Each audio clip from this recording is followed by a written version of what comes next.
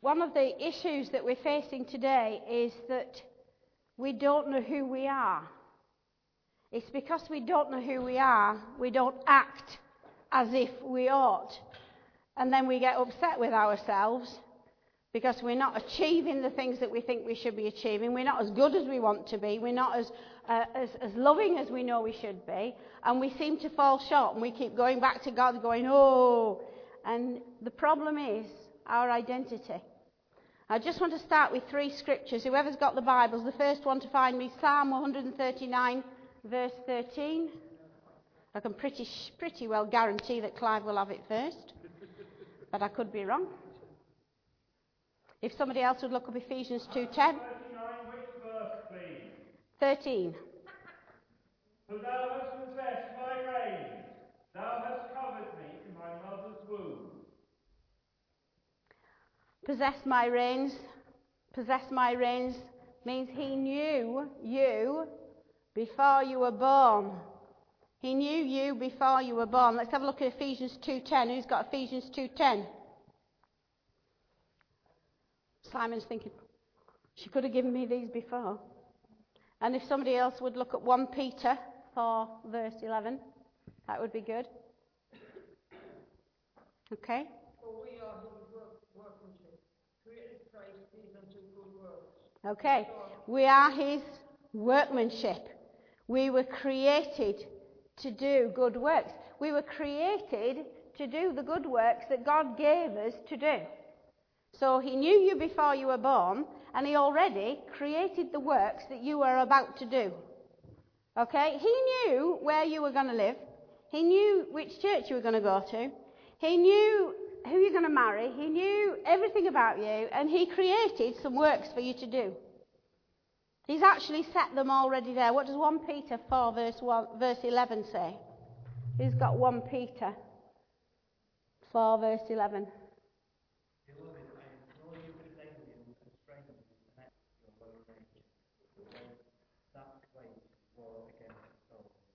What wages war against you? What is waging war against you, according to that? What is waging war against you? Our natural desires. But it says here, if anyone speaks, they should do so as those who are speaking the words of God. You are indwelt by the Holy Spirit. You are indwelt by the Holy Spirit. You have been created to do good works, and God knew you before you were born. And he knew where you are now, and he knew all the trials that you've gone through, and he knew everything that was going to happen to you, but he still created good works for you to do. And he gave you everything you need to do them. Everything you need to do them is in Christ, who is where? In you. So you have the ability to do everything that God has laid out for you to do in this life now, even today. And do you know something? Only you can do what he's prepared you to do. I can't do what he's prepared you to do. You can't do what he's prepared me to do. You have to do what he's prepared you to do. It may not be a great big thing like Moses, take all these people from out of Egypt and bring them into the promised land. You might have to just save your neighbour. That might be just what the good work that you have to do. But only you can do what he's caused you to be here to do. And he knew it before you were born. And he planned for it before you were born. And he still plans for it now. He still plans for you to do the good works that he's put before you. It's an awful stress if you're going to try and do the good works that he gave somebody else to do. If you try and be something you're not, then you get stressed.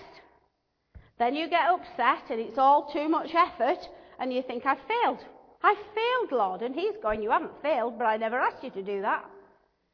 You're only failing because you're trying to be something that I didn't create you to be. I created you to do these good works. And when you're doing these good works, that'll be fine. You won't have any stress in doing it, because he says, I came, my yoke is, what? My yoke is easy and my burden is light, yeah. So when he puts his yoke and his determination of what you've to do on you, it's light, it's easy. If it's not easy, you're trying to do somebody else's job. But I want to take you to the scriptures he gave me. He gave me, what's in a name? He was asking me about what's in a name. Now, you will know that there's a lot of importance on names in Scripture. Names are not coincidental. Amen. They are named because God wanted you to be named that way, or because your parents wanted you to be named that way. Remember that in the Old Testament, some of them were named reflecting the parents' bad experiences. You remember Jabez, he was called Pain, son of my pain. All of you who are mothers here will understand that, son of my pain. Ephraim, he was called fruitful amidst the suffering. Okay? He was fruitful in the land of Egypt through the suffering, but he was fruitful. Isaac was called laughter. Jacob meant deceiver. Deceiver. Imagine your little 3-week-old baby over there. Imagine him being called deceiver. We'll come to why he's not, because it's changed. But he's changed from deceiver, because he was hanging onto Esau's foot as he came out. He's changed to Israel. He's changed to Israel. And if you look at the line of Israel, who comes from the line of Israel? Jesus. Abraham was called Abraham when he was Abram. He was the high father. When he was named Abraham by God, God put an H, aha, which was the old name for God, and he called him Father of Many Nations. Simon ended up Peter. Simon was one who hears. Peter ends up being the rock. Because God changed their names, okay? Now guess what? Your name's been changed. Your name has been changed. Whatever you were called before, you might have been called anything before, but your name was changed by God when you became a follower of Christ. You became Christ's follower, a Christian. You are now renamed by God. You have a new identity in Him. A new identity in Him. And I want us to look at those people in Scripture who understood the name that they were given. Now let's start with Daniel. Daniel and Hananiah and Mishael and Azariah. The 4 of them had been captured along with lots of others, and they'd been captured by Nebuchadnezzar, and they'd been taken to Babylon. Okay?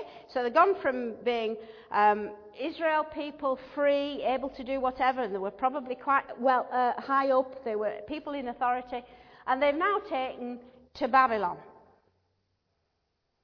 Now, all the conquering nations seem to understand that you can put people in prisons and you can set them to work and you can make them do all the menial tasks and things.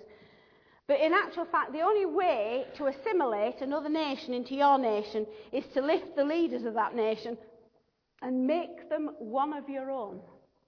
Yeah? Make them one of your own. If you can take leaders of another nation and make them into leaders of your nation, then you can get the others to follow. If you try putting everybody in prison, guess what? Their identity gets stronger. It gets stronger. If you take people and you persecute a certain group like Christians, we all know that if you persecute, people get stronger because they identify with each other. Now, Nebuchadnezzar wasn't stupid. He understood that the way to get people to work and feel like Babylonians is to integrate them into Babylon. So the first thing he does is he decides to change their name. And this is why. Because Daniel's name in Hebrew means the Lord is my banner. The Lord, I am walking under the banner of my Lord. In other words, I belong to the Lord, okay? That's what Daniel means. Nebuchadnezzar changes his name to Belteshazzar, a prince of, or treasure of the god Bel, which was the main god of the Babylonians. So he changes his name to be under the Lord's banner, under Jehovah's banner. He changes his name to be a prince of the god of Babylon. Okay? Mishael, his name means who comes from God. Okay, he comes from God. They changed his name to Meshach. He who belongs to the goddess Sheshach. She was a secondary god in Babylon. So they changed the name. Azariah, the Lord is my helper, he becomes Abednego, which means the slave of Nego, another Babylonian god. Hananiah, the Lord is gracious to me, or has favoured me. And Shadrach, which is what he's turned into, means inspiration of the sun god. Okay, so we got the hang of the fact that these names meant something, as your name will in a minute. We'll talk about your name. But those names meant something. And because those names meant something, Nebuchadnezzar changed them so that they were no longer relating to Jehovah as their identity. They were relating to gods that were false in Babylon. Just a little aside for any of you who work with children. Try not to teach them Shadrach, Meshach and Abednego without teaching them Mishael, Azariah and Hananiah. That was their names, as we'll see. They knew their identities. Let's look at the first thing that happens to Daniel and these three lads. Now, Nebuchadnezzar knew that if he had to assimilate them, you change the name and then you give them all good things. All lots of good things, and fatten them up and give them positions of authority so that they were integrated into this new life, into this new identity of followers of the gods of Babylon. And so he wants to change their food. He wants to give them royal court food to fatten them up. Now, it's very possible, although the scriptures don't say so, but it's very possible that that food would have been offered to the gods of Babylon before it was prepared, because that's the way they did at that time. It could have been that that food was prepared in a way that was contrary to the dietary laws of the Hebrews, because in those days they were not allowed to eat blood in the meat. There were certain things that they couldn't eat. So it could have been against the dietary laws. But either way, Daniel knows who he is and says to the high official, Ashpenaz, he says, can I have permission not to eat the food and defile myself? Now, he makes it very clear he doesn't want to defile himself. Not that he doesn't want the nice food, but he's not going to do it because his God doesn't want to be ignored. And it would be defiling of him to eat it.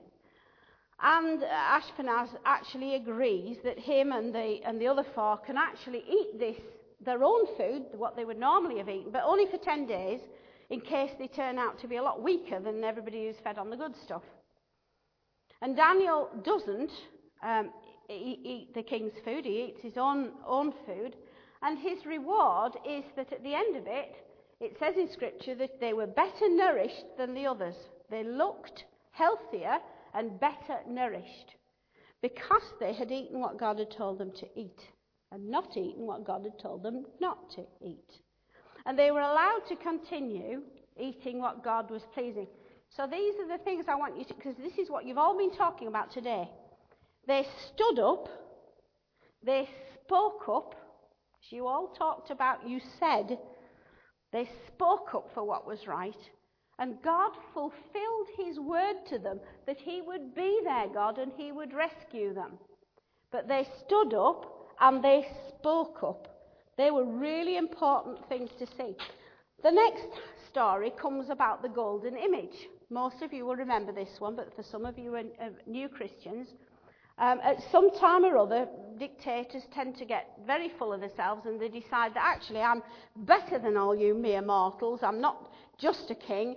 I am actually better than all you lot. And he decided to make a big statue of himself. Now, most of you watch the television with Saddam Hussein's statue in the middle of Iraq, so we know about that. Well, this time he had this whacking great statue made. Now, I want you to think about this. 90 foot high. I'll have to ask the men. How far is 90 feet? Is that the ceiling? Bigger. 90 foot. A lot higher than the ceiling. Okay. Thank you. I knew the men would know. 3 times the height of the ceiling. Okay. So you can imagine this big thing. And feet wide, 9 feet wide. And it's a statue of him, and the courtiers probably thought, this is a great idea, we're going to put this whacking great statue. And then he decides that when they blow the trumpets and they make the noise, everybody should throw themselves down and worship this image. Now you can imagine that Daniel and his 4 friends are very unhappy about this. You can imagine that they're not happy about, well, actually it might not have been Daniel there because it only mentions the 3 of them. But the 3 of them were not happy about this. They're not going to worship and prostrate themselves before another god. They remembered who they were, and they said this, "O king, we do not need to defend ourselves before you in this matter. If we are thrown into the blazing furnace," which is where Nebuchadnezzar said anybody who doesn't bow down is going to be chucked into this furnace. If we are thrown into this blazing furnace, the God we serve is able to save us from it. And if he doesn't, even if he doesn't, we want you to know, O king, very polite, but we want you to know, O king, that we will not serve your gods or worship the image of the gold you have set up, the golden image that you've set up. So in other words, even if our God doesn't save us, I'm still not going to get down and worship you. They stood up. They spoke up. And what does God do? They go into the fire. Even as they're being thrown into the fire, the soldiers that throw them in, it's so hot they're burned to death, just getting them in it. These 4 walk around. These 3 rather walk around, and there's actually 4 in the flames. There's another person with them in the flames, and it says when they come out, not even their clothes were charred. Not even a smell of smoke on them. Here they were delivered. They were delivered because they stood up, they spoke up, and God rescued them through their faithfulness. He rescued them because his word says, I will rescue my people. But note something else happens. If you ever read that story, note something else is happening. The king calls to these 3 walking around in the fire. He calls this, servants of the Most High God, come out and come here. Now what's happened in Nebuchadnezzar? He started to realise that, my goodness, if these people can walk around in a flame like that, then they are servants of the Most High God. He has started to become a believer in Jehovah. Our standing up and being true to our identity in the same way that they stood up to be true to their identity, their name, and God delivered them. The last story is the one of the lion's den. All of you know this story. Daniel is one of the top 3 administrators in the kingdom at that time. Not bad for a captured slave, is it? Not bad for a captured slave, and now he's one of the top 3 people in Babylon. Very influential. They could find no corruption in him because he was trustworthy and neither corrupt nor negligent. Please take those words into your heart. When we talk about being a Christian, they were neither corrupt nor negligent. This is the sin of omission as opposed to the sin of commission, the sin of omission. He didn't neglect the things he was supposed to do. He completed what he said he was going to do and kept his promises when he made them. But it gave rise to enemies, and the enemies got together like enemies do and had a little, we're not happy about this person, he's a right, and he's in charge of us, and he's a foreigner, and he shouldn't really be in charge of us. So they had a plan to trap him. They knew that Daniel was faithful to his God, and 3 times a day he got down on his knees and he faced Jerusalem and prayed to God as he always had done. They knew that. So these wicked men got the king to sign a decree that for 30 days no one could pray to any other god but the king. Otherwise they'd be thrown to the lions. So you've all remember this story, don't you? Be thrown to the lions if you don't just pray only to the king. But Daniel, being Daniel, goes straight out, doesn't wait, doesn't hang about. It's time to pray. opens his windows, decides he's going to pray. Gets down on his knees, faces Jerusalem, and prays to the Most High God, as he always had done. He knew his name was attached, linked irrevocably to his God. He knew he belonged to God. He was a child of God. And if he's a child of the Almighty God, then it doesn't matter what any king of this world would do. No king in this world could harm him, because he was a servant of the Most High God. He was the servant of the Most High God, and he knew that his God would either protect him and bring him through, but even if he didn't, he was still God. He was still God. The king was upset. Apparently all night he was a bit unhappy at night. He was worried that poor old Daniel would have been ate by these lions. They were left hungry so that they would eat whoever they threw in there. And in the morning it says the king called to him. He calls him Daniel, by the way. He doesn't call him Belshazzar. He calls him Daniel. Already the king has known that Daniel's identity is as a servant of the Most High God, and he went back to calling him Daniel. He calls out, Daniel, has your God been continually able to rescue you? Has your God, whom you serve continually, been able to rescue you from the lions? And of course, Daniel walks out untouched. The lions' mouths shut. Daniel is free. But notice Nebuchadnezzar says, has the God whom you serve continually. Not has the God who you served when you were 16, when you gave your life. Because remember, I'm trying to link it to who you are in Christ now. Who you are in Christ now. It's not who you served, past tense. It's who you serve continually now. Okay? When you serve the God continually, you are under his protection as a child of God. Daniel stood up, he spoke up, and God did what God said he would do. He delivered him. Daniel believed that his God could deliver him. And Darius was the king at that time, by the way, because Nebuchadnezzar had moved on, and I just think that's amazing. Darius comes in, you'd have thought he'd have got rid of all the last lot that looked after Nebuchadnezzar, wouldn't you? But no, Daniel rises to the top again. Daniel rises to the top. Why does Daniel rise to the top with Nebuchadnezzar? Why does he rise to the top with Darius? Because he is serving the Most High God. He will always rise to where God has called him to be. He called Daniel so that he could be a testimony for us when it was written in Scripture. The testimony is there so that we understand that when you stand up and you speak up, God will be everything you believe him to be as servant of the Most High God. They knew who they were. Now today you've got trials and temptations and all sorts of things coming against us. How many people here are struggling with some sort of sickness or some sort of problem that they're struggling with today? Okay. When you stand up and speak up in faith in the God who is your God and in Jesus and what he has done for you,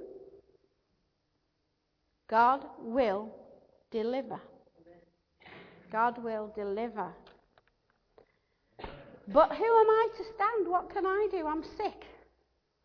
And I feel this very much myself at the moment, because many of you know I'm going through a whole load of things with my heart. And I just I say to God, he's got it in hand. Whatever it is that's causing these ectopic things, he's got it in hand. In fact, while I've been sick, on holiday, but sick, I've had a wonderful time with the Lord. So maybe out of all things meant for evil, God will turn them to something good. Yeah? He'll turn them to something good. But you might be saying, but I'm sick, I'm very busy, I've got a job, I've got kids, I haven't got time for this, it's all too much for me. I'm not very well educated, I don't really understand what she's talking about half of the time. But God has created a good work for you to do, and He has empowered you to do it, whatever it is. And you don't need to worry about whether you have the abilities, the skills, the gifts. That doesn't matter. Because if you have your faith in the Most High God, He will give you whatever you need to do whatever it is He's told you to do. Do you remember Rosa Parks? Some of you will have heard the name. Okay? On the 1st of December 1955, she was 42-year-old. She was a black lady. There's a picture, you can see pictures of her. There were photographs taken of her at the time. Big lady. And she was coming home from work. She'd had a heavy day. And she was waiting for a bus. The first bus arrives and it's full, so she waits. And another bus comes along. And there was one seat halfway down. And she was absolutely tired out, so she sat on it. Now, a few stops down, a white man boards the bus and angrily demands that she gives up her seat. Because in those days, there was segregation. The blacks had to sit at the back of the bus, and the whites could sit pretty well anywhere they wanted, and the black people would have to give up their seat.